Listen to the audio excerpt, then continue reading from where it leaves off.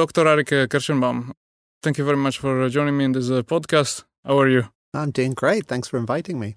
So I've just finished to read your book, The Zoologist's Guide to the Galaxy, and it's a fascinating book. And so the first thing I want to ask is about science fiction. And what I want to ask is that if you look at some of the movies, and you also mentioned some movies like Star Trek and Contact, can you think of some movies that got alien evolution right and others that got it wrong? Well, I mean, we can't be too critical of science fiction producers and directors, can we? They're there to make a lot of points. They're there to tell a story and to entertain. But they're also, science fiction has a role, right? It has a role in society besides telling us about aliens. It's telling us about ourselves. It's a way of sort of talking about humans and human behavior and human problems in a way that's one step removed. So it's not surprising that really most aliens in science fiction are human, actually. Occasionally you get science fiction that really goes out of its way to portray something that's more realistic to the way that alien life might be. But that's more for visual impact. So thinking of movies like Avatar, where you have these whole ecosystems and interacting animals and so on. And that's very visual. That's done for very visual purposes. But no, mostly, you know, those aliens you see, they're humans. They're definitely humans. You get the Vulcan, right? You know, the Vulcan struggling with logic and emotion. These are issues we struggle with. Yeah, I think yesterday I was looking at some of the videos on Avatar, and I saw that they had this little video, like I think 5 minutes, where they were talking about the ecosystem in the ecology in Avatar and things like that. That's fascinating. I mean, it's all science fiction, but I mean, yeah, I mean, it's still clearly based on a Earth ecology, and the animals are still pretty much Earth-like. But it shows they've given some thought to the interactions between the animals, which is really what makes them interesting. Yeah. And so in your book, in the last chapter of your book, you wrote, my main goal is to convince you that we can know what aliens are like. So you essentially, that's my vision, that's how I see it. So you essentially look at the general concepts and the rules of life on our planet, and then basically you try to explain why these concepts might apply to alien life, as long as we have life in those exoplanets and so on. So what I want to ask is, what was the motivation behind this book, and are you trying to establish a new field of exozoology? I think there is a new field that will become relevant. I think it'll be well beyond my time, but I do think it is important to start thinking about these things now, because we're moving beyond the point where we just have to worry about, is there life? We'll find life on other planets relatively soon. And then we have to start thinking about how it got there, how it evolved, how it's going to evolve, what different kinds of life forms there may be. And this we can only really answer using the tools we've developed on Earth to understand how life interacts, how one life form exploits another life form or interacts with it, cooperates, parasitizes. All of these processes are processes that are taking place elsewhere in the universe as well. So let's say that we think in terms of some very distant future where we have new rockets, new rocket propulsion systems, and we discovered alien life and plenty of exoplanets. How do you envision the work of an exozoologist in the future? That's far in the future. Yeah, what very, you're very describing far is in the very future. far. Who in the even future. knows if we will reach that point? Yeah. I fear that traveling to other star systems could well be beyond our abilities and beyond what we're ever going to do. But if we were to do that, if we were to place ourselves in a sort of Star Trek universe where we can go to other worlds and look at life on other planets, then the first thing that we would do is exactly the same thing that we would do if we discovered an undiscovered island or continent on Earth, which is to understand how the life there interacts, one life form with another, and then see where they came from, why they evolved that way, and try and understand the processes that were going on, why they fly or don't fly, why they crawl or don't crawl, and all of those pressures and interactions and constraints that are acting on life everywhere, or life is constrained, then it's understanding those mechanisms is what our exozoologists will be doing when they set foot on these planets. Yeah. So right now we have some new exciting technological developments for the detection and characterization of new exoplanets. We just launched the James Webb Space Telescope. They're calibrating it right now, and this will be able to characterize atmospheres in exoplanets. We've also got other projects. In 5 years, there will be a Roman Space Telescope that will be able to detect 25 times more exoplanets than the ones we know now. So now we know 4,000. That would be around 100,000 exoplanets or something like that. And there are also planned missions to the moons of Jupiter and Saturn. My question is, are you planning to join forces with this new emerging field or developing field of astrobiology? I think it's quite clear that the position I'm setting out is for the more distant future. I think we've got a long way to go before we can really talk about complex life, because I'm really talking about complex life, animals, plants, something that's more than just bacteria, more than just single-celled organisms. So we've got a long way to go before we start discovering and understanding complex life on other planets. I think there's a very good chance that we will discover biosignatures, so we will discover gases in the atmosphere that strongly imply the presence of life of some sort. But as I said, characterizing that life and really getting to know what it really looks like largely involves going there. Yeah. And I really think that's very, very far in the future. Now, there are alternatives, and there are other ways that we can do it. So there's a possibility of life in our own solar system. So we may find complex life on the moons of Jupiter and Saturn. Certainly missions planned to go there. And if we were to discover those, then I think that would be a huge challenge to zoologists on Earth. And yeah, I think there's a lot to be done in terms of extending our understanding of evolution to those cases. But that's there are a relatively small chance that we'll actually find complex life on those moons.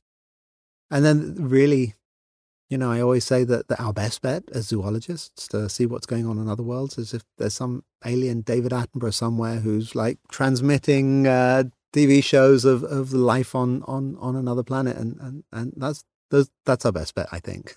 Yeah.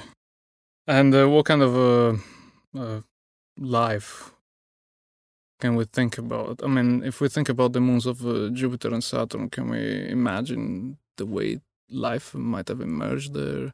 Well, although we have to keep an open mind because there are a lot of things that we don't understand about chemistry of life in particular, but we tend to think that life's going to involve the sorts of chemical reactions that we know about. So it's going to take place at the sort of temperatures that we know about. It's going to take place in a liquid because chemical reactions only really take place usefully in liquids. So we tend to rule out things like life on the surface of Titan, which is, there's plenty of liquid, but it's very, very cold. So chemical reactions take place very slowly. You can't rule it out completely. But we tend to think that places, the kinds of places in our solar system where we might find life are the kinds of places that have plenty of liquid, preferably liquid water, and these are going to be underground oceans. This is the only place where liquid water can exist really in our solar system apart from Earth. I mean, there's a couple other very strange places, layers of the atmosphere of Neptune and things like that, but we don't really understand the physics of that yet.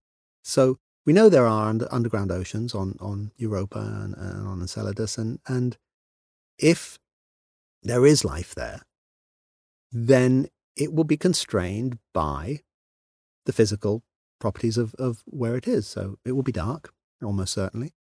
They'll have to get their energy from somewhere. All life needs energy. You can't have life without energy. So will these organisms be getting their energy from the heat of the moon's core? Will they be getting it from tidal friction? We don't know, but we can think about the different mechanisms by which that could be happening. And that helps us to build up some idea of how these organisms might be built and what they might be doing. Let's say that we point our telescopes to some exoplanet and then we detect certain biosignatures, not technosignatures. We're going to talk about that later. But let's say that we detect some biosignatures. Do you think we have a chance to figure out whether these biosignatures are coming from simple organisms like bacteria or from animals, more complex organisms? I think it's very difficult. And it's difficult partly because we don't know what chemistry to expect.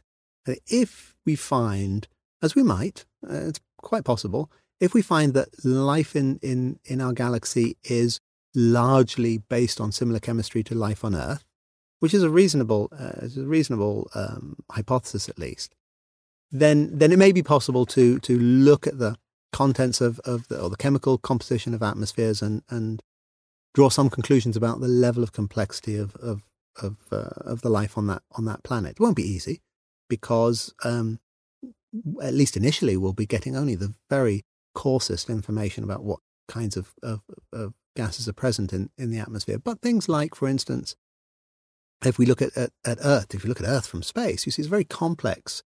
It's a very complex atmosphere. So there are weather systems.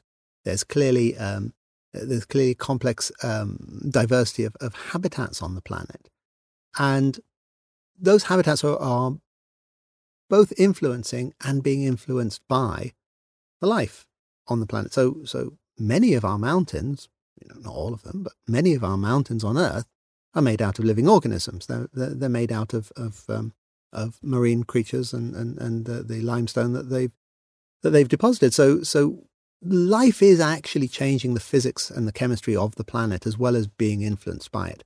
So there are, I would say that given enough time, given enough advances in technology, yes, I think there are possibilities to draw more detailed conclusions from biosignatures.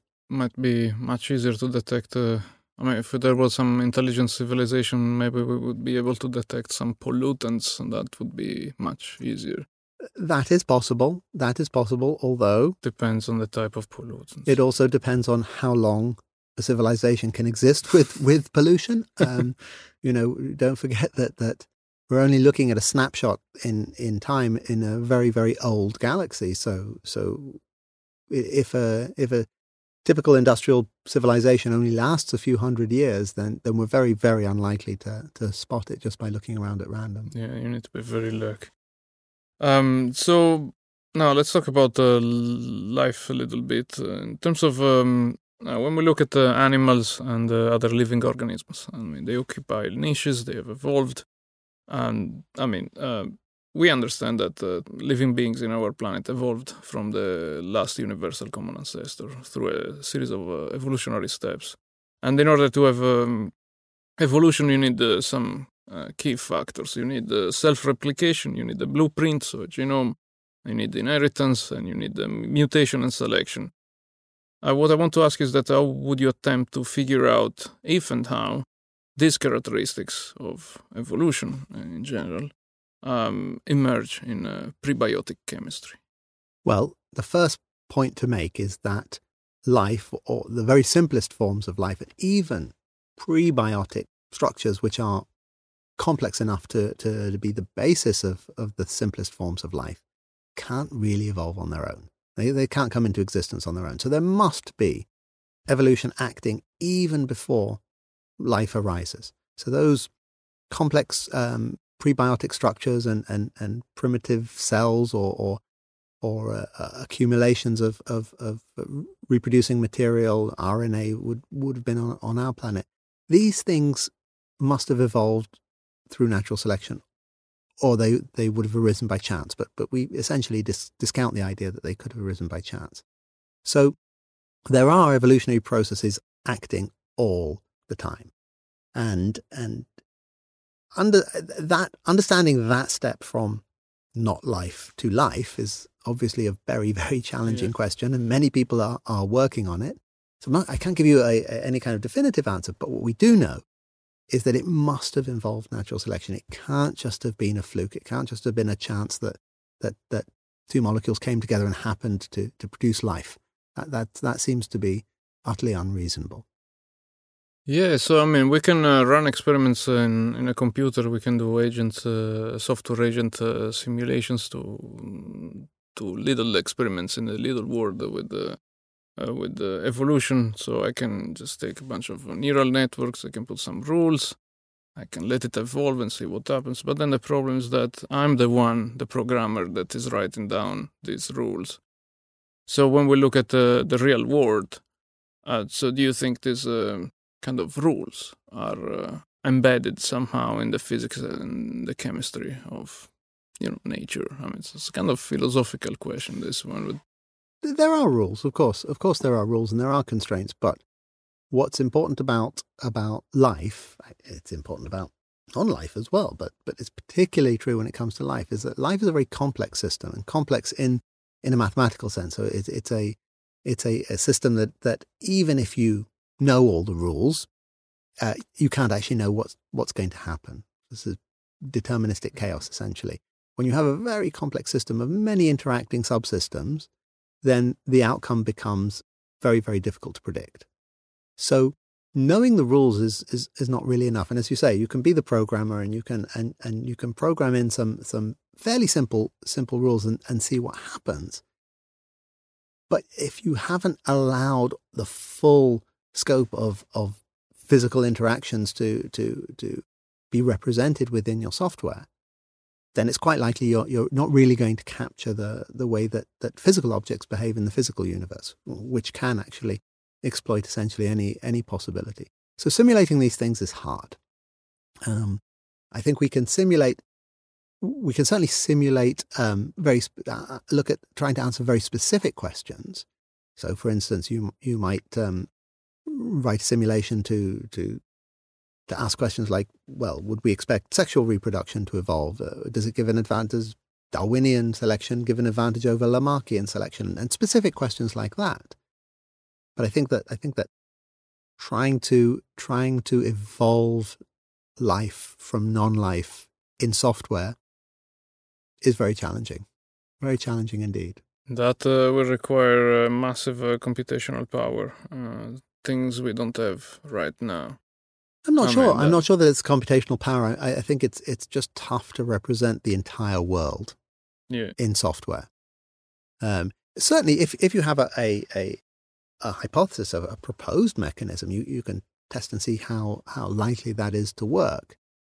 But covering all the different mechanisms that are possible, I think, is going to be very, very difficult. And of course, we know from thinking about complex chemistries on other planets, the atmosphere of Venus, for instance, we feel that there could be biochemistries that are completely different from our own, and with rules that we haven't really examined. Yeah. So I mean, the agent software thing I was mentioning before, it's a kind of a video game. It doesn't really represent the physical and chemical world. In fact, it doesn't even have any physics. Well, maybe a little bit of physics, but certainly not chemistry. And I think we are even struggling with the molecular simulations. When molecules become complex enough, we find hard time to simulate these things. But I hope one day we will be able to run these huge, complex simulations and figure out this thing in a virtual lab, which is easier than doing it in a real lab. So the other question is, do you think the laws of biology are fundamental laws, just like physics or chemistry? Do they apply? Would they apply in other planets? Would they apply in other situations? I'm talking about evolution. Yeah. They are, as long as you're careful to define the laws of biology, as it were, in the most general terms. And they're universal laws because they're essentially mathematical laws. So evolution is not really a biological process. It's a process that's come to our attention through biology. But evolution by natural selection is actually a mathematical process. And you can see that because it occurs not just in biological life forms. You can see any system that has these properties of heritability and variation and differential fitness. Some individuals perform better than other ones. You could see evolution taking place in software. You can see it taking place in cultural ideas and so on. It's really just a representation of almost an obvious fact that the individuals with properties that allow them to reproduce themselves more will tend to be represented more in future generations. Now, that's the sort of bottom line of evolution by natural selection. We understand through 150 years of research now a lot more about the details about how these systems work. And in particular, we understand a lot more about what happens when these individuals start interacting with each other. And new laws arise, and these are also laws that are fundamentally mathematical in their nature. So things like, when should two individuals cooperate, when should they compete? These are laws of game theory and so on. So yes, you would expect these laws to be universal just because they don't make any assumptions about the nature of biological life on Earth. I would think in terms of life emerging in other places in the universe. How can we speculate on the existence of life elsewhere if we don't have a clear idea of what's required in order to transition from prebiotic chemistry to life? Yeah, and that's a big problem. that is, we don't really know. I think though that what's happened over recent years is that there's been, although we haven't proven this, but there's sort of been a shift in the feeling amongst researchers that transition from prebiotic non-life to biological life is perhaps not as difficult as we once thought it was. So lots of people are working on new ideas and new mechanisms, and if you just look at the breadth of proposed mechanisms for this to occur, it's quite wide. There's always ideas coming up like, well, maybe it could be this, or maybe it could be that. And I think that reflects the fact that the requirements for life, the requirements for something to be alive, are quite simple. They're quite straightforward. And those requirements can be answered in many, many different ways. So perhaps it's really not that difficult for life to evolve. Of course, that's a hypothesis that we have to test. We have to find it and see.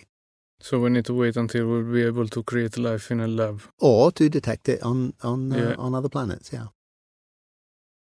So life has been in its simplest form for most of Earth's history. Luca, as I said before, the last universal common ancestor appeared around 4 billion years ago, and then for 3 billion years ago, 3 billion years, life was in its simplest form, like monocellular organisms, bacteria, archaea. And then we had the multicellular organisms appearing, and then we had the Acheron period where we witnessed the first animals. Then we don't know if the first animals were there, but at least that's what we found. After your podcast with Sean Carroll, someone commented on Twitter that the probability of the emergence of multicellularity is significantly different from the probability of the emergence of animals. And that the emergence of animals should be considered as a sort of a singularity, a very rare event. What do you make of this comment? Can we really estimate these probabilities if we haven't been able to create, I don't know about multicellular, but I don't think we've been able to create multicellular organisms from scratch in a lab. And for sure we haven't been able to make animals from scratch in a lab. But what do you think about this thing? Well, I think we need to be careful with our definitions. I think that multicellularity is certainly the basis of complex life on Earth, and it's probably the basis of complex life everywhere, but we can't be sure of that. So one of the reasons that we think that the cell is essential for life is because we know that life needs to be contained physically. So life is all about using energy to manipulate entropy and so on. You've got to stop you from something that's alive from becoming not alive. It needs to concentrate energy in a spatial volume, and so we tend to think that a cell is something that does that.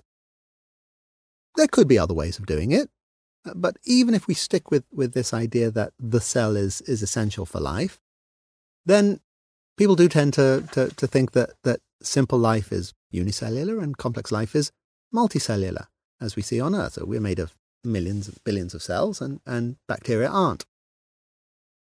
But we do have to be careful because although, as you quite rightly say, life has been around for the vast majority of the time that life's been around, it's been simple and single cell. But that doesn't mean that it was simple in function.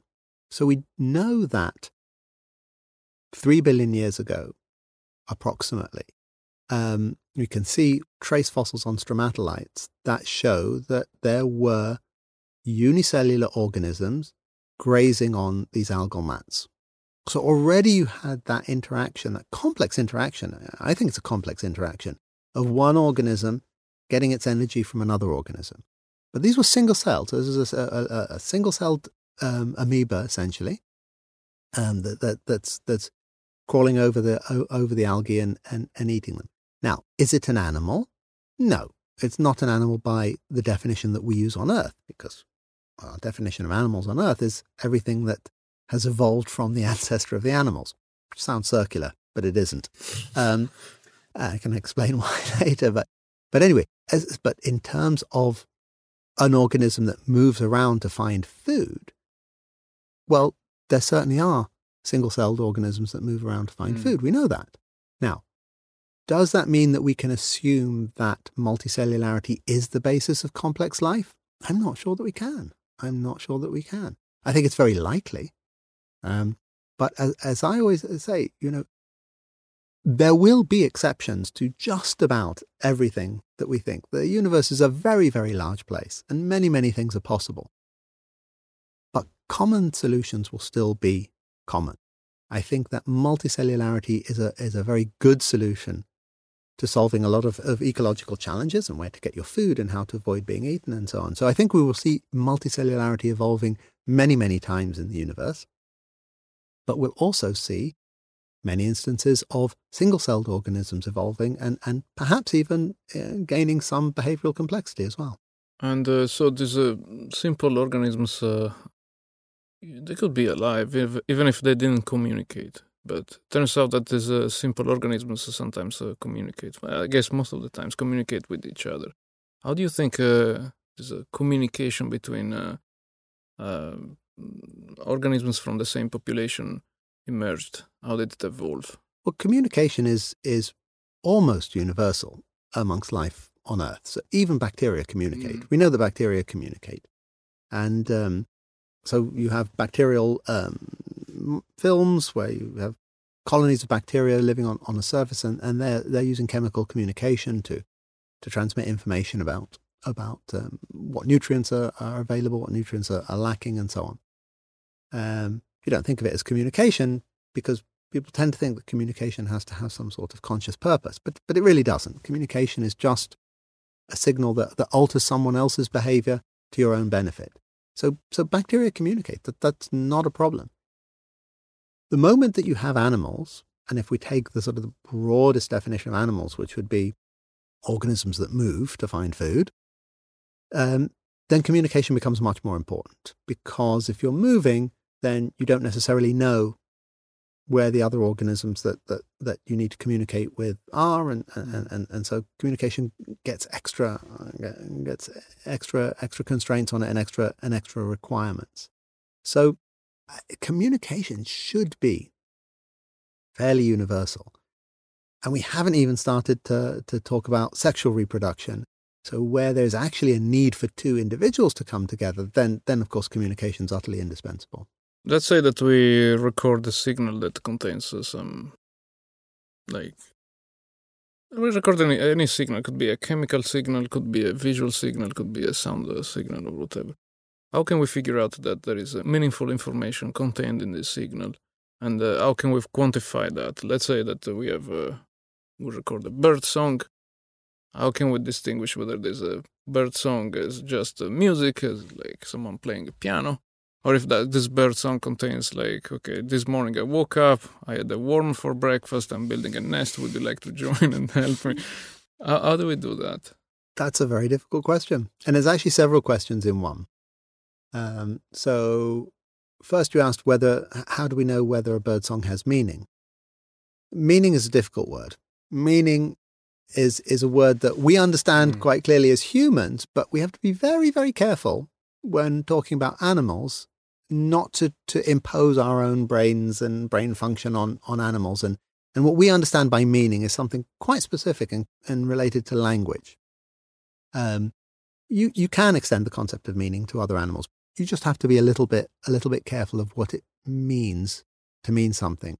Does the animal need to know that they're doing this? Do they need to be reflecting on the fact that does the bird need to think, now I will tell the other birds that I had a worm for breakfast? Probably not. The birds are probably not doing that. And certainly if you go to simpler animals like bees or crickets, then it seems unlikely that they've got that reflective, introspective element. Does that mean their signals don't mean anything? I'm just saying that when we come to talk about animal communication, we do have to be very, very careful that we're not just extending our own understanding of communication. Having said that, we can determine whether or not signals have information, which is not quite the same as meaning, but I think for most people, I'd say that they're probably very, very similar concepts. The sort of ways that we decide whether a signal has meaning or not is mostly to look at the effect it has on the animal that's receiving the signal.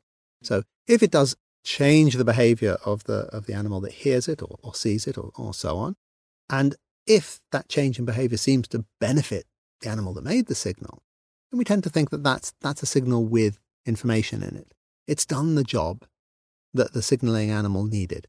If I say, stay away, this is my territory, and you stay away, then that's been a successful signal. That signal contained the information, this is my territory, stay away. That's if we can observe them. That's if we can study these animals. And of course, this is what we do. This is a lot of what zoologists do, is look at the communication between animals and do experiments and observe them in the wild and so on. If you're not able to observe them, so perhaps you're just making recordings and you can't see the animals, or perhaps you're gathering data from another planet, then it becomes a little bit harder because we don't really know what the behaviors are that are associated with those. And there are mathematical techniques we can use, statistical analyses, to look at the signals and see, is it likely they have information or not? But that's a bit more of a challenge. Yeah, so when you think about a bird song, which we have the equivalent of music, I guess, probably if you ask, does it have meaning? That's probably a badly posed question, because does music have meaning? Yeah, you can elicit feelings and emotions into someone that is listening to music. Otherwise, why would you listen to music if it doesn't have any effect on you, right? It would be just like you don't listen to anything. Why would you listen to music? You listen to music because you like it. So I don't know, maybe using the concept of meaning doesn't have much sense. Maybe every signal has a meaning, unless it's a random noise, right? Right. I think I think you've exactly hit on the problem there. I think it is useful to talk about meaning in animal signals, but I think that we just have to be careful that we distinguish between meaning and intentional meaning. Like instructions, for example, that would be a different. I think just meaning doesn't mean much. But if I say, does it convey instructions? Does it convey information about the world? Yeah, I think that most signals can contain some information. Otherwise, they wouldn't be making them. Most signals affect the behavior of other organisms. Again, otherwise they wouldn't have evolved. So I think meaning is a concept that has many layers. There is meaning in the sense of containing information. There is meaning in the sense of intention, and there's meaning in the sense of how others react to a signal. So I'm not saying it's a bad word to use, but I think it's one that we need to use carefully, because the worst thing that we can do is to pretend that animals are talking like humans talk. That would just be a mistake. They don't do that. It's not fair on the animals to represent them that way. Okay. Now, let's talk about intelligence. We came up with the methods for quantifying human intelligence. We have the IQ tests, which are widely used, but the issue with these methods is that they are strongly dependent on social, technological, and cultural context. So it wouldn't be fair to compare people from different let's say, cultural context, using IQ tests. You would need to come up with specific IQ tests for the two of them. I mean, you can just say these people are stupid because they cannot score well in this IQ test, because they just live in some remote areas and they don't have technology and so on. But I guess the same thing applies for when we try to compare, to run tests, to compare our intelligence with the animal intelligence. So is there any way we can compare the intelligence of different species? Can we come up with some fair test? No. Okay. No, because it doesn't. It's a very dubious task to compare intelligence. I mean, I can understand why someone might want to compare intelligence in humans for, I don't know, hiring people for a job perhaps or something like that. But what does it mean to compare intelligence between species? Why would we want to know this? What is this telling us? If you say a crow is more intelligent than a raven, or a blue tit is more intelligent than a snail, I'm not sure what that actually means. Now, we know that all animals have intelligence because intelligence is a very, very fundamental part of life, certainly a very fundamental part of animal life, because animals are in the business of going out and solving problems and finding food, and finding food is a problem, and you need to have sensory systems to detect where the food is. You then need to act on that. You need to avoid becoming someone else's food. So life is full of problems, and intelligence, essentially, if you want a one-line definition, it's the way that you solve the problems of life.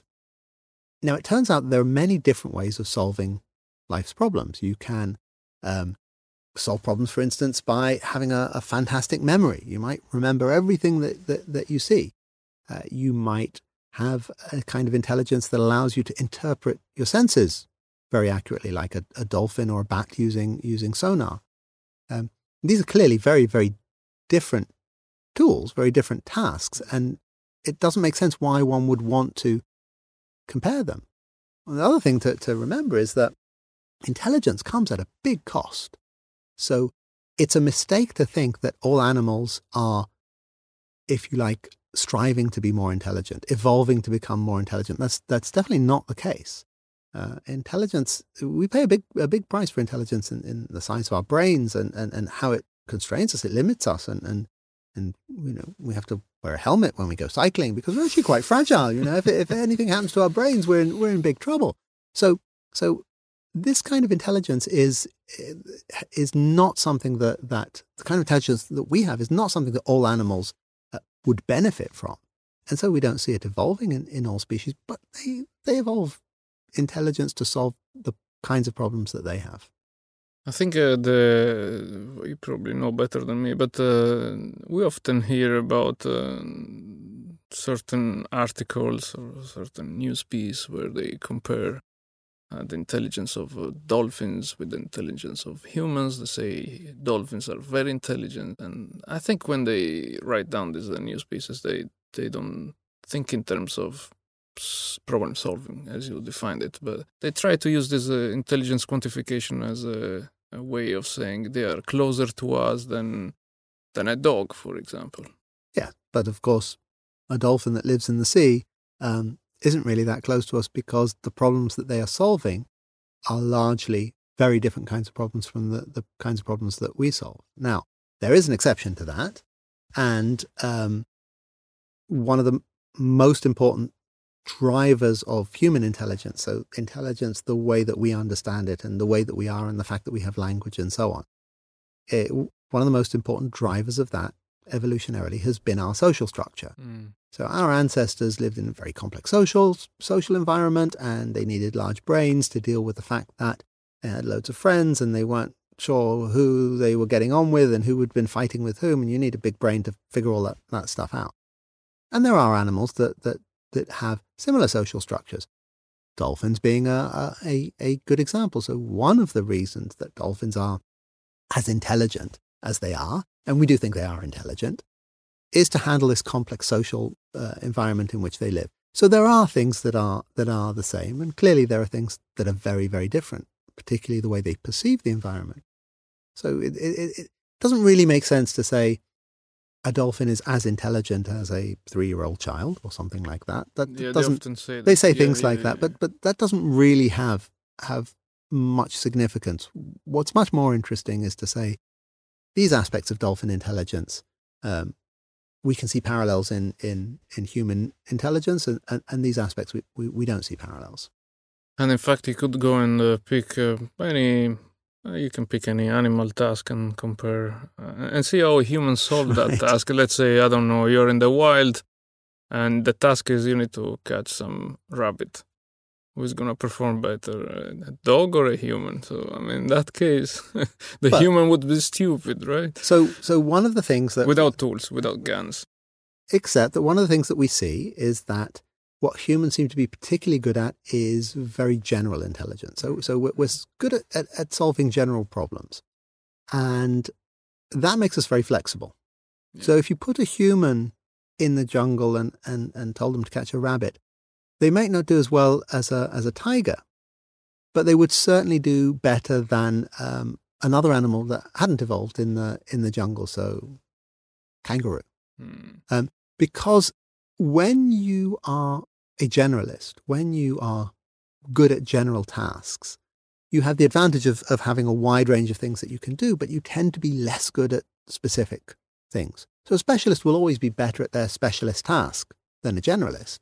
But the generalist has the advantage they can do many things. So humans are archetypal generalists. We could catch a rabbit in the jungle, but just not as well as a tiger can. Yeah. How do animals solve problems?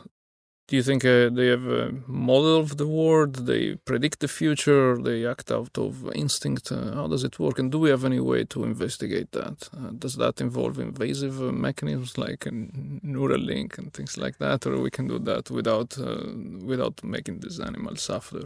Well, again, there are many animals and they solve many different problems.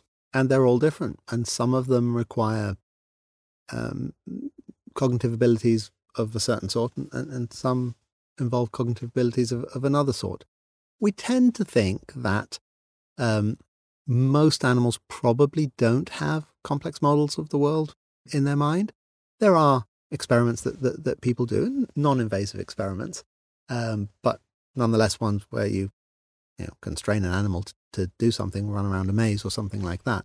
So we can investigate that to an extent.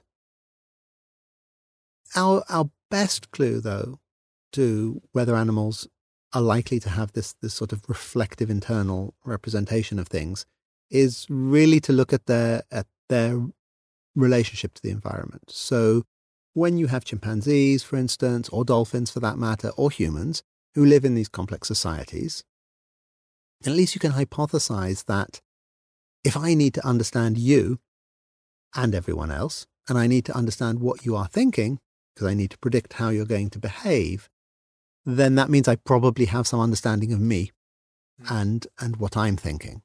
So we tend to think that those animals with more complex brains that live in more complex social groups quite possibly have this kind of reflective sense of themselves and sense of others as being individual others. And you can test that. I mean, there are plenty of experiments that can be done. Sort of classic experiment is you show an animal some objects, some boxes, for instance, one of which has food in it, and a second animal is observing this, and then you take the second animal away, you switch the food to another box, and bring the animal back. Now, the first animal who's observing this will expect the animal to go to which box?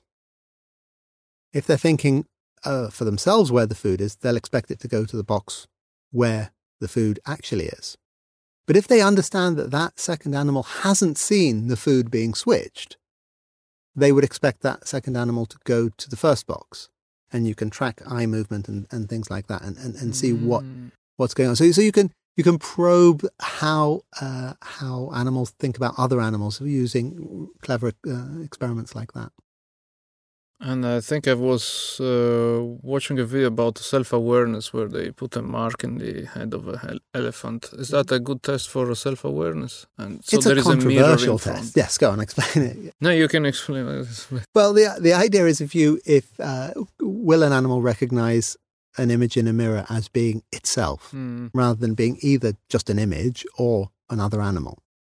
And it's been suggested that if you place a mark on the head of an animal where it can't see it, and then show the animal a mirror, then you might expect this animal to touch the mark or to investigate the mark and see and investigate it if it understands that the reflection in the mirror is itself. It's a test that's been quite widely used, but almost always controversial. So it's not a simple test to interpret. There are lots of confounding factors that you could use to explain, and of course there are animals that are not quite as visually focused, and so they may not care that much if they just see a picture. So just the fact that an animal doesn't respond to the mark probably doesn't say very much. If an animal does respond to the mark and you've really controlled for all the other possible explanations, it's probably a reasonable test. And I was also reading that that dolphins have names. Is that true? Yes, that's true. That's something that we're fairly confident about. So dolphins, of course, are very, very vocal animals. They're very acoustic. It's very difficult to see very much underwater, so most of their communication is through sound. And they use these particular sounds, which you can call names. We call them signature whistles, but they're essentially names. A specific sound for a specific animal, and each animal has their own whistle, which sounds slightly different from every other whistle. So that's also another nice little piece of circumstantial evidence that the animals understand individual identity. They understand this is me and that is you. It's not conclusive, but it's a good starting place for doing some experiments. So just to have an idea, how does it work? Like you have a dolphin that comes and meets another dolphin and is going to say, "Hi, I'm this is my name," and how does it work? Not usually. So, in fact, that there's not an awful lot of cases where we can really investigate this carefully because in the wild, of course, it's extremely, extremely difficult to follow the dolphins. And it's very difficult to know. In fact, it's very difficult to know which animal is making a sound. Because unlike humans, they don't make sound by expelling air because, of course, they're holding their breath. So you don't see bubbles coming out when they're making sound. They recirculate their air as they use it to generate sound. So it's very hard to answer that question, but we do know that dolphins use their names in contexts where they become separated. For instance, mothers and calves use their names to maintain contact between them. We also know that dolphins use their signature whistles when they themselves become isolated, so as if they're calling for help. So we're confident that these signature whistles play a role of in the same way that a similar way to the way that names do, but the full use of them, no, we're still quite a long way from understanding that. And can a dolphin distinguish between two different dolphins just by looking at them without any sounds, or the sound is required? That's something I don't think anyone has ever really tested. It's very difficult to test visual recognition in dolphins. Certainly they can by sound. I'm not sure whether they'd be able to by sight. Probably not. The visibility in water is very low. So even in really, really pristine, clear waters, we're talking about 15 meters, 20 meters maybe maximum. So although dolphins do have good eyesight, because otherwise they'd be completely blind, a lot of their communication is going to be through sound. Okay. And the other thing I want to ask is about the wolves, because you've done a lot of work with wolves. And how do they hunt? Like, do they plan the hunting season in advance, and when they hunt, how do they delegate? Is there anyone delegating the work, like the alpha dog? How do you call it? No, No. unfortunately, How does it not. work? So it's one of the sort of misconceptions is that a lot of animals plan their hunting. Now, wolves cooperate, so they hunt cooperatively, but not collaboratively. So they don't actually plan their hunt. There are very, very few animals that actually really plan hunting together. We think that orca do, although we don't have very good evidence for it. But there's some anecdotal and circumstantial evidence that orca might actually plan hunting. So when you see these pods of orca, I don't know if you've seen the videos of them swimming together and creating a giant wave that comes and washes a seal off an ice floe. So they may well coordinate that. There's some evidence that chimpanzees coordinate hunting. So one of them will stand in ambush, and then the others will chase a monkey towards the ambush. But it's not a common thing. So what usually happens is that each individual wolf is assessing the situation and then behaving in a way that will optimize the success of a hunt. Yes, but they're not giving instructions to each other. We're pretty sure that wolves don't give any instructions, don't coordinate their hunting. There's been speculation that some other species of pack hunters do, but we haven't really got any conclusive evidence for that. And it works, though. It works. It works very well, all the same. So the wolves don't have any, like, how do you call the boss of the pack, the alpha? How do you call it? There isn't really. So is there any? There's not really a boss leader of the pack. No. Packs are wolf packs are generally extended family groups. So you have a mating pair, a male and a female. You have their juvenile offspring and some older females. Oftentimes, as with many animals, the males, once they become mature, they disperse.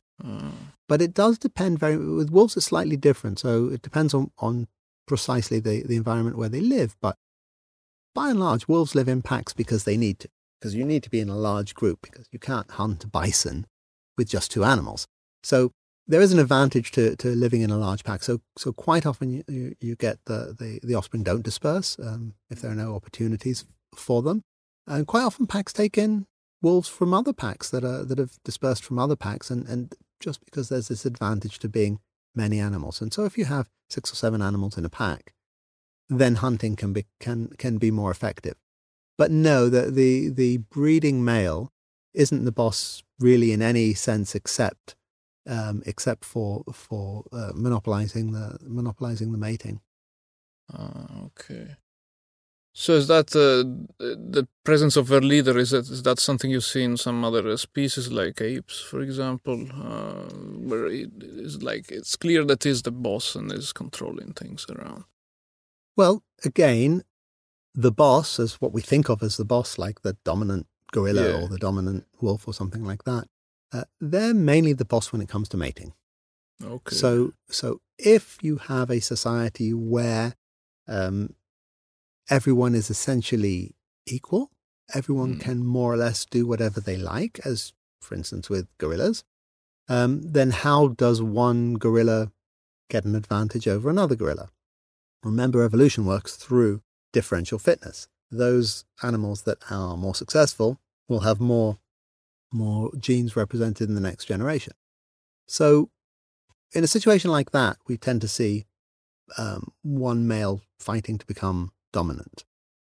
And that's indeed what you see with gorillas. But that's by no means the case with all animals. If you have animals that can defend a territory, or that can monopolize their resource by virtue of being there. Maybe they have a berry bush, and this is their bush, right? And then you tend to just to get a small family group, and they live there and eat the berries without having this sort of big dominance leadership phenomenon. It's not universal by any means. Yeah. So the other one I want to ask is that what's a language, and what techniques do we have to check whether animals have a language or they don't have language? Yeah, that's a good question. It's a difficult question. It really is. And yeah, you can be walking through the woods and listening to the birds singing, and how do you know they're not talking about you? They could be. It's not that easy to tell. You're quite right, though. First, you've got to define what a language is. Now, that's something that's also very controversial. Many people have come up with different definitions, and very few people agree on what the definition of a language is. I have my definition of language, which I think is a good one. And I think language is the ability to communicate an unlimited number of concepts. Now, all animals communicate, we know that. But the information they communicate is fairly limited. So a few concepts, sometimes only, this is my territory. That might be the only concept. Sometimes it's warning about different kinds of predators. There may be different alarm calls for different kinds of predators. But really, we're talking about very, very few concepts that they talk about. Humans are the only ones that really can communicate an unlimited number of concepts. There's no end to what humans can say. Also, we think. But how do we know? How do we know that is the case? Some birds, they sing the same thing over and over again, so we know that that's not a language. But what about dolphins? And what about birds that sing different things all the time? And are there any other ways of looking at that? It's hard. One thing that we tend to do is we look at the statistical properties of this communication, because the kind of communication that could carry an unlimited amount of information, it's quite constrained statistically. So you might think that it would be very complex, right? If you've got to say a lot of different things, you need a very complex communication system. If you've got a simple communication, you just say tweet, you can't say very much apart from tweet. So complexity's clearly got something to do with it. However, complexity can't be the end of the story because, as I mentioned before, intelligence and complexity both come with a cost. You need a large brain. If you had a really, really complex language, you would need a really, really, really large brain. Now, that doesn't mean that a language won't be extremely complex, but it does mean that if a language evolved through natural selection, from simple to complex, gaining more complexity and more ability to express ideas, then it's operating under the constraints of natural selection. There are trade-offs. Animal that is communicating is paying a price for the more complex communication. And that means, or so we hypothesize, that means that we could expect language to be well balanced between simplicity and complexity. You wouldn't expect an absurdly complex language to evolve naturally. We could design one, and we do, and we see that computer communication, for instance, is horrifically complex, but that's been designed, it's not evolved. So we think that language should be balanced between simplicity and complexity. And when we look at human language, that's exactly what we find. We find a remarkable balance, exactly like poised precisely between as complex as it could be and as simple as it could be, which is in itself a rather remarkable finding. So, but that does support this idea that the constraints on language evolution would lead to this effect. So we can take this statistical measure and go and look at animals. And unfortunately, or fortunately, depending on which way you look at it, what we find is there are quite a few animals that also communicate with this excellent balance between simplicity and complexity. Animals that we're pretty sure don't have a language. They don't have a great deal to say, but they still do this. But that just backs up the idea that these trade-offs, these evolutionary constraints are really operating. So you could say that this kind of balance is, if you like, a first filter. Any communication that doesn't conform to that is probably quite unlikely to be a natural language.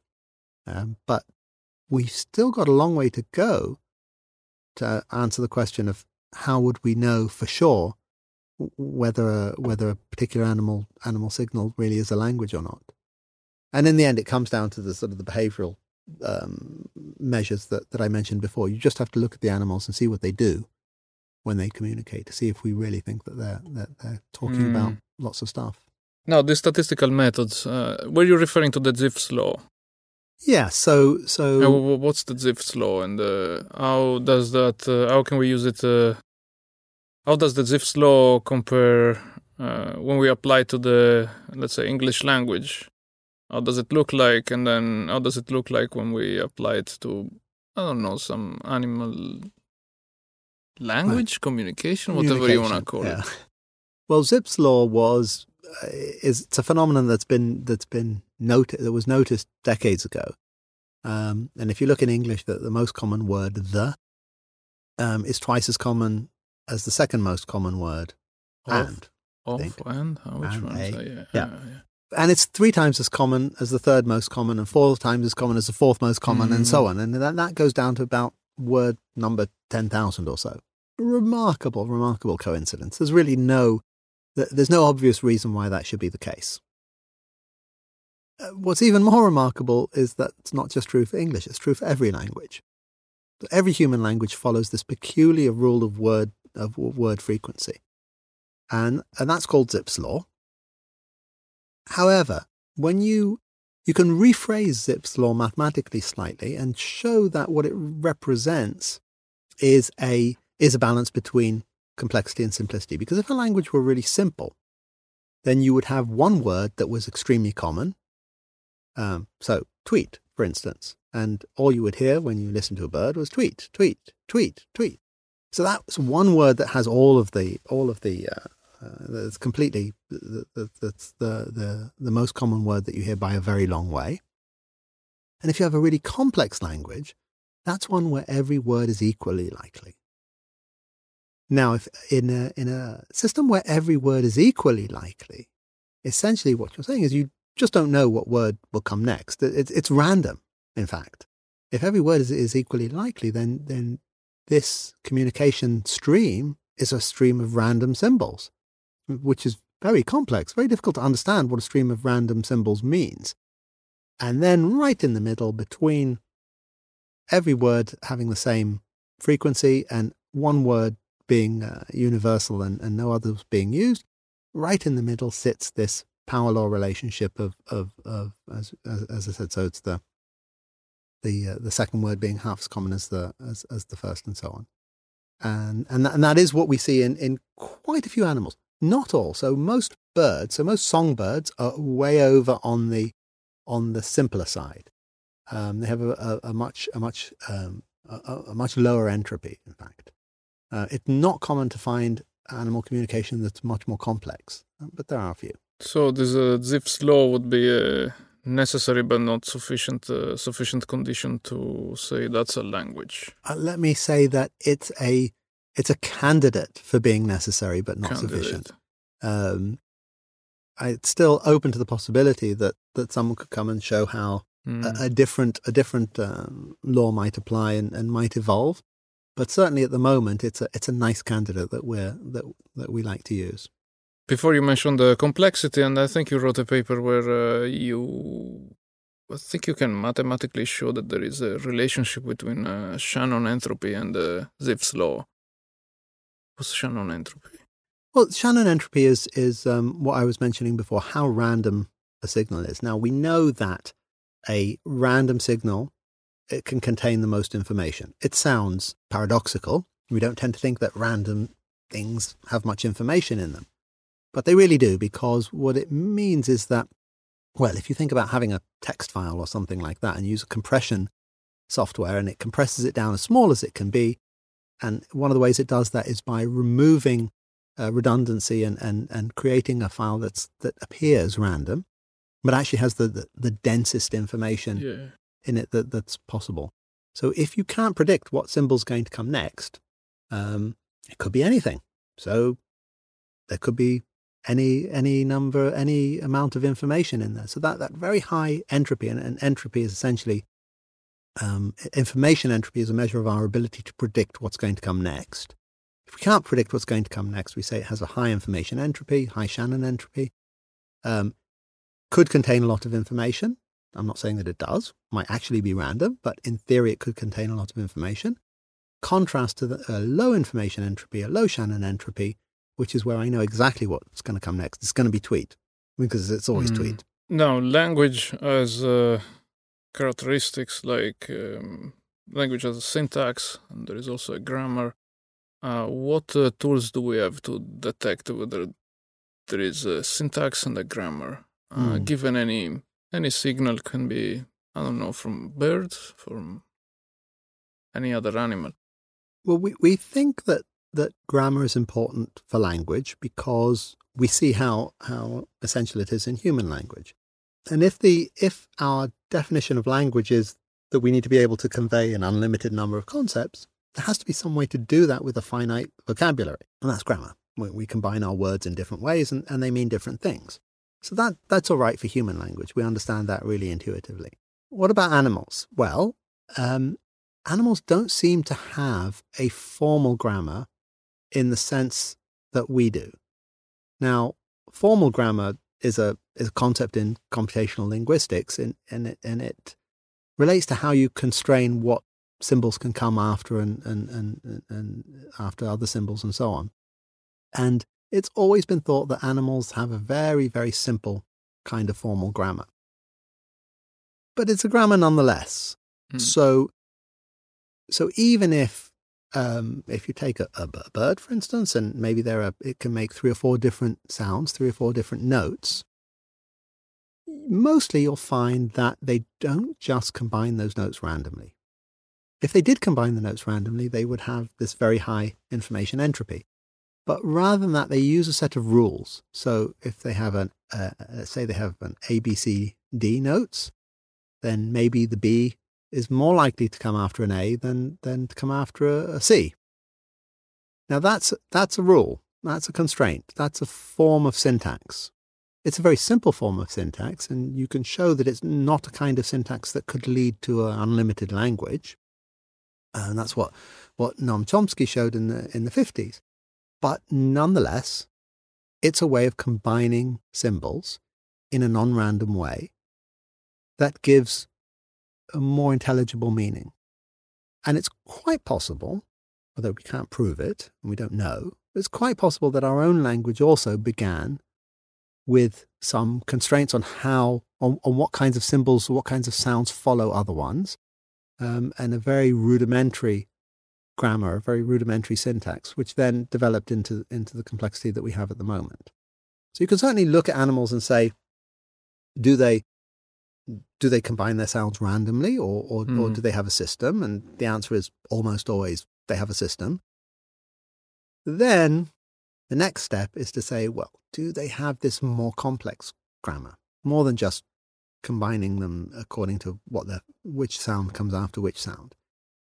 And there have been a number of people who've tried to look for this more complex grammar in various different species, in birds mostly, oftentimes claiming they found it. Other people claim they haven't. It appears to be something that's not very common in the animal world. We can say that much. I was thinking about music. Music has rules. You can't just play random stuff. You need to follow a certain rule. There must be. I don't remember what's the name of that thing. It's harmonic.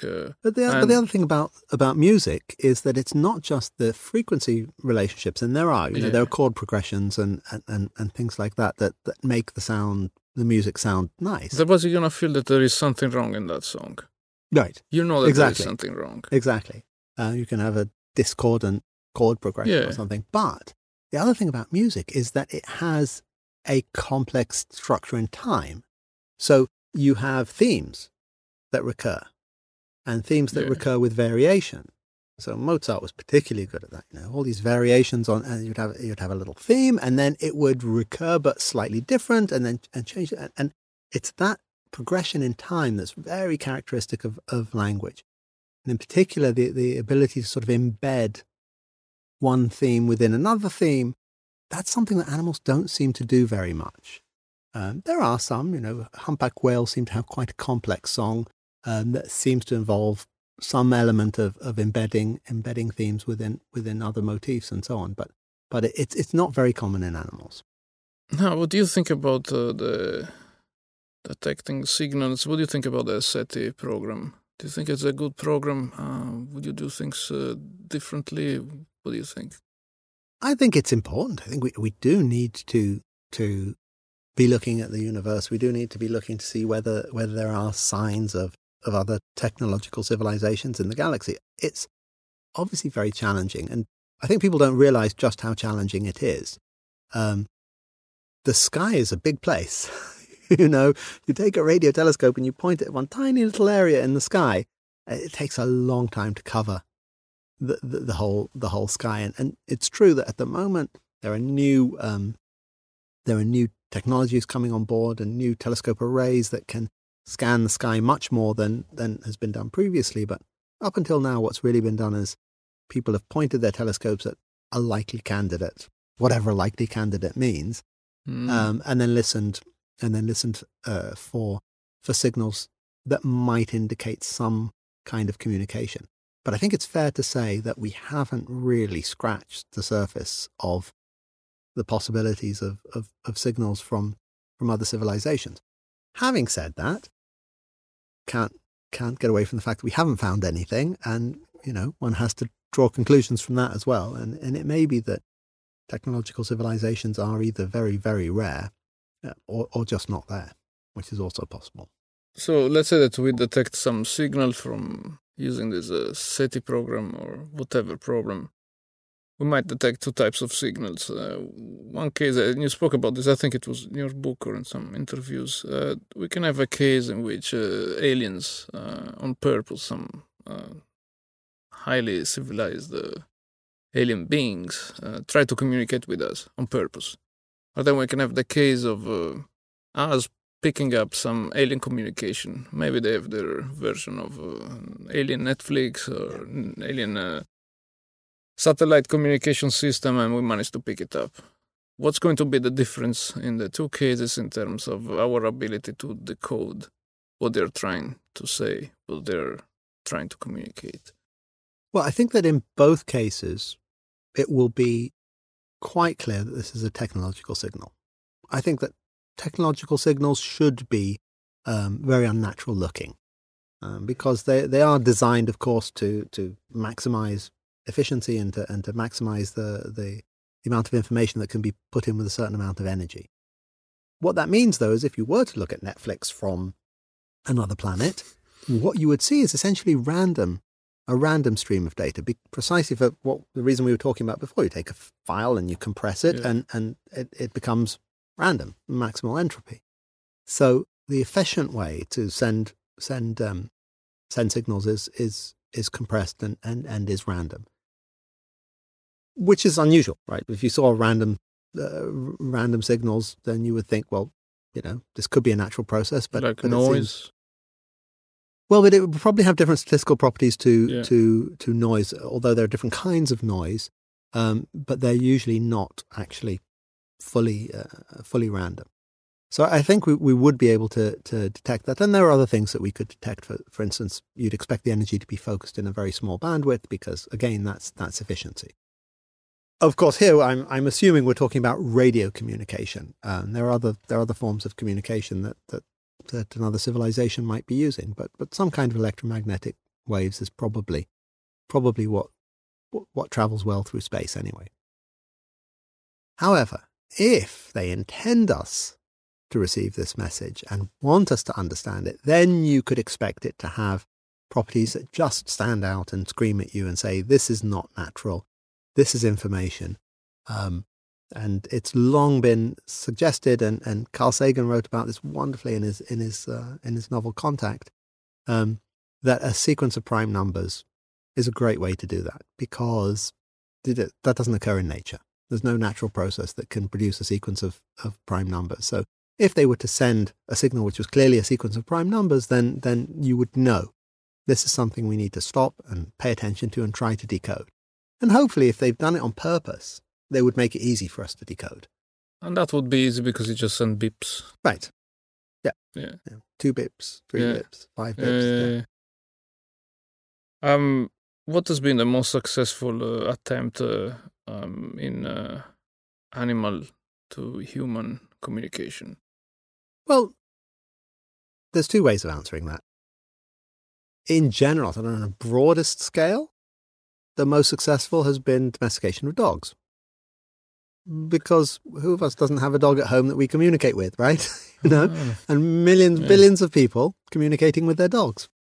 So in the broadest sense, we've managed to take an animal that admittedly was fairly like us in the sense of lived in family groups and very vocal and intelligent, and domesticated this animal so that we could take them into our homes and communicate with them as a member of our family or a member of their pack. So in that sense, that's been unbelievably successful. And dogs, of course, have evolved from wolves. Wolves, if you take a wolf, and been many experiments like this, if you take a wolf cub and a dog puppy and you raise them in a human home, you'll see that the dog becomes accustomed to living with humans and the wolf doesn't. So there are genuine genetic differences that have arisen through domestication. So the dog has been domesticated to get on well with people. So undoubtedly, that's the first answer to your question. I don't think it was the answer you were looking for, though. You were thinking of a specific case of complex communication between humans and animals. Before that, how about the mixes between wolves and dogs? Can you domesticate them? It's very difficult. Wolf-dog mixes don't make good pets. I But wouldn't they advise use it to them, any of the listeners. Okay, so you wouldn't keep them at home, but you can use them for hunting or herding. It's very, very, animals. very difficult. So one of the main things that you see with wolves that are raised in human homes is that they don't attend to the cues from humans very well. So a dog, will be following your eyes, following your pointing, listening to what you're saying, and so it's very responsive to what humans are saying. Wolves don't do that. They don't look at you in the eyes, right? Okay. And they don't follow your finger and so on. So it's very difficult to work with wolves, and wolf-dog mixes are difficult. Yes, they really don't make good pets. I don't advise it. I don't advise wolf-dog mixes to be a good pet. Yeah. Yeah. So we were saying that the real case of complex human-animal communication was the famous case of Alex the parrot. So this was an African grey parrot that was trained to speak English in a sense that he actually understood. He could understand the questions that were being asked. He could respond appropriately, give appropriate answers to questions. And a lot of people were skeptical, but the experiments were so convincing. And very cleverly designed as well. So it was clear that he wasn't just learning to memorize things and responding by rote, which is what parrots often do. But he was trained to answer relatively abstract questions. So, for instance, you would show two objects and say, what's different about them? And he might say the color, which is a very complex question to answer. You could show an animal. It's easy to train an animal and show them two objects and say which one is blue. That's easy. A rat will do that, and a goldfish will do that. But to say have two objects that are perhaps different shapes or different colors, and then say what's different about them, and for the animal to respond appropriately, shape or color, that's much more complex. So some really interesting experiments and Irene Pepperberg, who ran this program, has written a couple of really nice books about it, so you can read all about it. But it's clear that Alex the parrot had the ability to understand some level of human language, and that in itself is extremely interesting because, as far as we know, African grey parrots don't use language. They don't use language in the wild. We've got no reason to believe that they do. We don't know a great deal about their communication, but I've studied it a bit and done some research in captivity, and they don't appear to have a language per se. So why was he capable of learning a language? But this is something that's quite commonly found in nature and in evolution, which is that animals evolve traits, they evolve abilities to solve particular problems, and those traits give them extra abilities that perhaps weren't the subject of selection, but then can be acted on later and used as the basis of developing new abilities. So it seems quite likely that some parrots, possibly some other animals as well, possibly chimpanzees, have some linguistic ability that they don't use in the wild, that they don't use in their everyday lives. But they've got the brain structures that are necessary to understand language and with intensive training. I mean, it took many years for Alex to learn this, but with appropriate training, then it's possible for them to pick up these abilities. And was this ability superior to the one that apes show? Yes. So apes can communicate with sign language, I guess. Yeah, there've been some studies of apes with sign language, and it's very difficult to assess those abilities without having the kind of rigorous questioning that was possible with Alex, where you gave so many options, and it was clear that it wasn't there weren't any cues that were allowing them to choose one answer over the other. So I think that remains still the best example that we have of complex language, as it were, language for real in non-human animals. Yeah, and I was reading some papers and I saw some videos about, I checked your papers on rock hyraxes, and then I saw some videos on prairie dogs. Seems that they have a language and they can recognize, people with a blue or green shirt. They can recognize whether there is a bird, and they say words about that.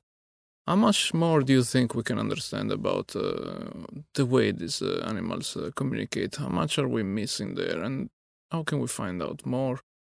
And or maybe you think we've already explored all the communication that these animals have?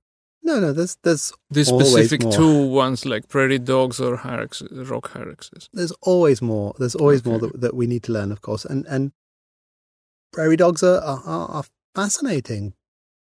But the question is, if you're going to call it a language, is it unlimited in its capability? Now, it's clear that in the wild, prairie dogs don't need to communicate an unlimited number of concepts. So it may be helpful for them to distinguish between different types of predators. It may be helpful for them to distinguish between different colors. But it's unlikely that their needs go much beyond that. That's not to say that they don't. But we don't, from what we understand about their behavior and about the way their societies work, that it probably doesn't. So I would be reluctant to call it a language. I would say it's a very rich form of communication, and it's probably richer than most of the other animals that we've studied. Of course, if we were to look at prairie dog communication and to see that they are using this communication in a complex social way, so they do live in large communities, not necessarily complex social groups, but large communities. And if we found that they were using that complex communication in a social context, that might imply that there was more to it than that. But, there are a number of animals that have different sounds for different predators and so on. But it's still just a limited number of concepts. So the one I was referring to are alarm signals. But do they have anything they tell each other, like, good morning, I've got some food, would you like to share some food with me? Things like that. I don't know. Can you help me dig a little bit more? Do they have instructions? Can they send each other instructions? Not that we know of, no. So there's no animals that we know of that send each other instructions. No? Now, as I said, it's possible that when it comes to cooperative hunters, of which there aren't many, as I mentioned, perhaps orca may well send each other instructions on how to catch the seal, what strategy is going to be used. That's possible. We haven't found that yet, but I certainly don't exclude it. Beyond that, though, we don't know of any language-based instructions that animals give each other. How about when they want to say, okay, this is my territory? Do they just scare the other animal and they say, just go away? But is that an instruction? Well, there are different ways of saying this is my territory. So one way is to, if you're a bird, for instance, to sing. And oftentimes to sing as complex a song as you can. So when you sing a very complex song, then again, we were saying there's this trade-off of complexity and brain size. And what you're also saying is I'm a very fit bird. I've got a good brain. So obviously I've managed to get lots of food. And so I'm not someone who should be messed with. So we do see that oftentimes territory displays are based on complexity. The more complex my song, the stronger a male I am. And we see that in hyraxes as well, for instance. Another thing that you see, though, is using individual signatures to create territorial signals. So, for instance, you might have birds in a particular area that recognize each other's song, and then they don't mind too much when they hear each other's song, right? Because they're neighbors. They're always going to be hearing each other's song. Well, then when another bird comes in from outside of the neighborhood, they recognize immediately that's not my neighbor. So now I need to get really angry. So there's quite a lot of information in territorial songs, territorial displays, nonetheless. But it's still, the message is still, this is me, I'm here. Come mate with me if you're a female, or get out if you're a male. You could teach an ape to give instructions, but that's cheating, right? We are putting our information to the system, so we are cheating in a sense. So animals are very good at learning. All animals are good at learning. You can teach almost any animal almost anything that's physically possible for its anatomy. But animals are good at learning. That's what animals are. That's what animals do. So you can teach animals to build things, accomplish tasks, and so on. You can, in some cases, teach animals to teach other animals to do things. So there is a sense of giving instructions there. There are some experiments with dolphins and some experiments with chimps and other primates that show that if an animal has been trained on a task, they can convey those instructions to another animal.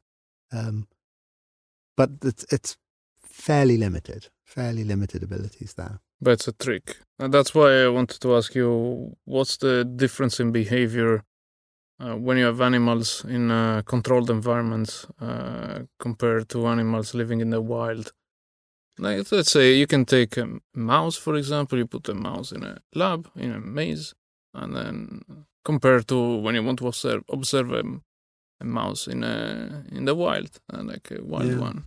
Yeah, it's a problem, isn't it? Because scientists love to reduce things to the simplest case and control for everything. So you've got everything under control, then the response you're seeing is just the response to your stimulus. That's the way that people like to do science. Of course, when it comes to behavior doesn't evolve in that context. Behavior doesn't evolve in a lab. Behavior evolves in the wild. So it's not immediately clear. And of course, back 50 years ago, that's the only way that people did. 70 years ago, the only way that people did animal behavior experiments was in a lab with the maze and white coats and everything. And it's not clear always what that tells you about the animal and what the behavior is for, because it's just not the way that behavior is used and not the way that it evolved. So we do a lot more study of animal behavior in the wild now, which is much harder. And it's much harder because we can't control the environment, and quite often, if you're working with wolves or dolphins, you can't even see the animals. So it's really a big problem. It's a difficult job. But yes, in my field, for instance, I work on wolf communication. There's a limited amount you can do in a zoo. You can certainly study the details of their calls, and at least you can see who's howling and who isn't. But there's no doubt that an animal that ranges over hundreds of square kilometers, can walk 20 kilometers a day. You can't expect their behavior in a zoo to reflect that in any way, and particularly with howls, which are a call that's designed to travel many kilometers. Why would you do that if you're in a zoo, right? Right, exactly. Yeah. So yeah, that's it's a big constraint. It just shows how the areas of science that we don't understand are not just physics and astronomy and things like that. There's so much we still don't understand about animals. So much. Especially animals in the wild. Animals in the wild, yeah. And in your papers, you mentioned different ways of tracking wolves, and that applies to other animals as well. One of the ways would be tagging them.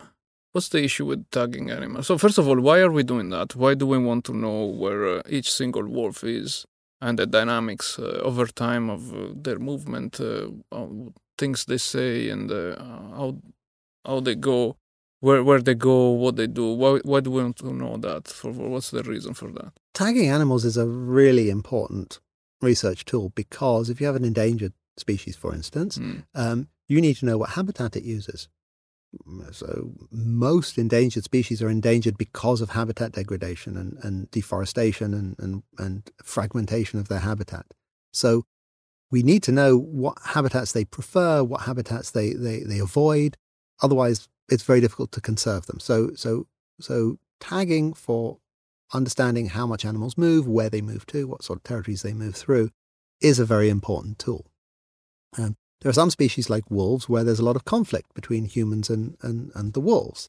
Now, if we want to conserve wolves and keep them as an important part of our ecosystem, which we do because they play a very, very important role in our ecosystem, and a healthy ecosystem has to have a top predator there. Otherwise, what happens? Otherwise then you get the grazers and browsers overpopulate and deer populations explode, and then they damage the vegetation and the habitat as a whole is degraded as a result. Otherwise, the alternative is to bring more hunters, human hunters, which is not practical, right? It's really not practical. I mean, the nice thing about wolves, at least, is their population is regulated by the supply of prey. So it actually, the ecosystem will find a good balance. And you see that. So when wolves were reintroduced to Yellowstone National Park, the whole environment was transformed, and many degraded environments just became much more diverse and much more complex.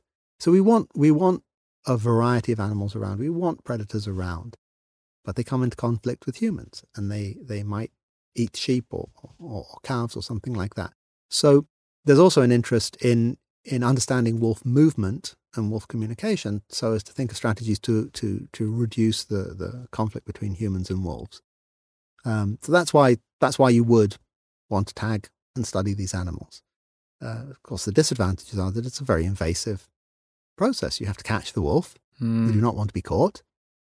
Either dart them from a helicopter, which is incredibly expensive, or you catch them in leg hold traps, which can really harm them. They can cause injury. So it's something you want to do as little of as possible. But there are passive ways of monitoring these animals as well. So that's what I do. So I work on tracking wolves and primates and other animals using passive acoustics. So we're just listening to the sounds that they make, and then locating them from listening to the sounds and calculating the position where they are. In terms of costs, if you had to compare tagging versus acoustic triangulation, whatever method you use, what kind of estimates? Can we do an estimate in terms of cost? Not really. So some kinds of tagging are much more expensive. So as I said, helicopter, very expensive. Yeah. But then again, if you're in a very, very large environment like Yellowstone, where it's not practical to lay out traps and check them all the time, then that's the only way to do it. These collars are expensive as well. GPS collar is expensive. I think that it's not really a question of cost, though. I think that the real benefit is the fact that it's non-invasive. We don't need to burden the animals. I mean, you're careful to use collars that don't interfere too much with them, but still, it's there's a big battery and it does. They're gonna feel it, right? Maybe they want to remove it. No, but you use something that won't interfere too much. But still, that limits the battery life, and they have to fall off after a certain amount of time and be recovered. It's quite an intensive operation. And instead, there's acoustic location. How does it work? What different tools can you use? What's the principle of the method? How does it work? So there's been a lot of interest in studying soundscapes, just in studying the sounds of the environment, because it's clear that animals are greatly affected by sound, either communication or the ambient sound. You can think of whales and dolphins and the effect of sonar and of surveying. So seismic surveying in the oceans have a huge effect on these animals. So it's important to understand the sound environment in which animals live. But what we do is actually locating the animals. So we triangulate their position by using multiple recording devices and looking at the time difference between them. So sound arrives at the different recording devices at different times because sound travels quite slowly in air. So we can then work backwards and calculate where the animal was when it was howling or calling. And the accuracy you get is around 30, 60 meters. That sounds big compared to GPS. Well, GPS is a different method, but where is the source of error coming from? So these, if you're talking about wolves, and those numbers you're quoting are for wolves, a wolf howl will carry many kilometers. It could be 3 kilometers away, 4 kilometers away. So we're really talking about very, very long distances. And if you're trying to triangulate something over, when you have 3 or more detectors that are 3 or 4 kilometers away, there's going to be some error there. But it doesn't really matter because we're only really interested in the large-scale movement of these animals. So are they, in this part of the territory or in that part? How are they moving around their territory? How are they calling to each other when they are in that territory? I think 30 meters is pretty good, really. Okay. Do you think is there any effect from the fact that the sound speed is affected by the temperature? No, very little. Very, very, very little. Very little effect. I mean, that's an even elevation, unless you're in really very mountainous territory, it has a very minor effect. But with elevation, you would get information. Do you get the information on elevation from the GPS? Yes. So you can build those You triangles. can, but those triangles are very skinny triangles, so it makes very little difference. 3 kilometers on the base and a few meters or even tens of meters makes no difference. Yeah. How do you differentiate between the voices from different individual wolves? How do you know the difference? Well, we know this is one of the things you can do in captivity. Because if you cannot do that, how are you going to count them? Well, based on the position, yeah. But yeah, you can use the position and you can use overlapping. Obviously, 2 howls that are overlapping aren't from the same individual. So you can try and survey them that way to some extent. We know from working in zoos, here's something you can do in zoos, that different animals, different individuals do have different howls, so you can distinguish them. It's very challenging to do in the wild, though, because we can't be sure. We could apply those methods and try and see if there are different animals there. But it's very difficult to be sure. So this is a field of active research. This is one of the things we're doing now, is to see whether we can use our passive technique to identify individuals in the wild, even when you can't see them, even when you can't tell who's actually howling. It's not so easy. And of course, then you need a way to verify that your prediction is correct. So you would need to place cameras somewhere. But how many cameras are you going to place? Right. So one way to do it is, as you say, to use cameras. If you know the kind of places where the wolves tend to gather, which we do by and large. So in the summer, once the pups have left the dens and are a bit more active, then the wolves start howling at particular sites. So you can put lots of cameras there and then use that to see which individual is howling out. Or maybe you could place some chicken in a place and then put the cameras there and make sure the wolves go there to get the chicken. You could, but interestingly, it's quite easy to know to if you have a well-studied population, then you usually know where they're going to be. I'm curious to know, how does it work when you go on an expedition to observe these wolves? And how do you plan for it? Do you bring a crew with you? Because of course you need to have people helping you. I mean, these are rough places, right? How does it work? Well, it's yes, there's always a group of people needed. Lots of stuff to be done. There's no shortage of work to be done.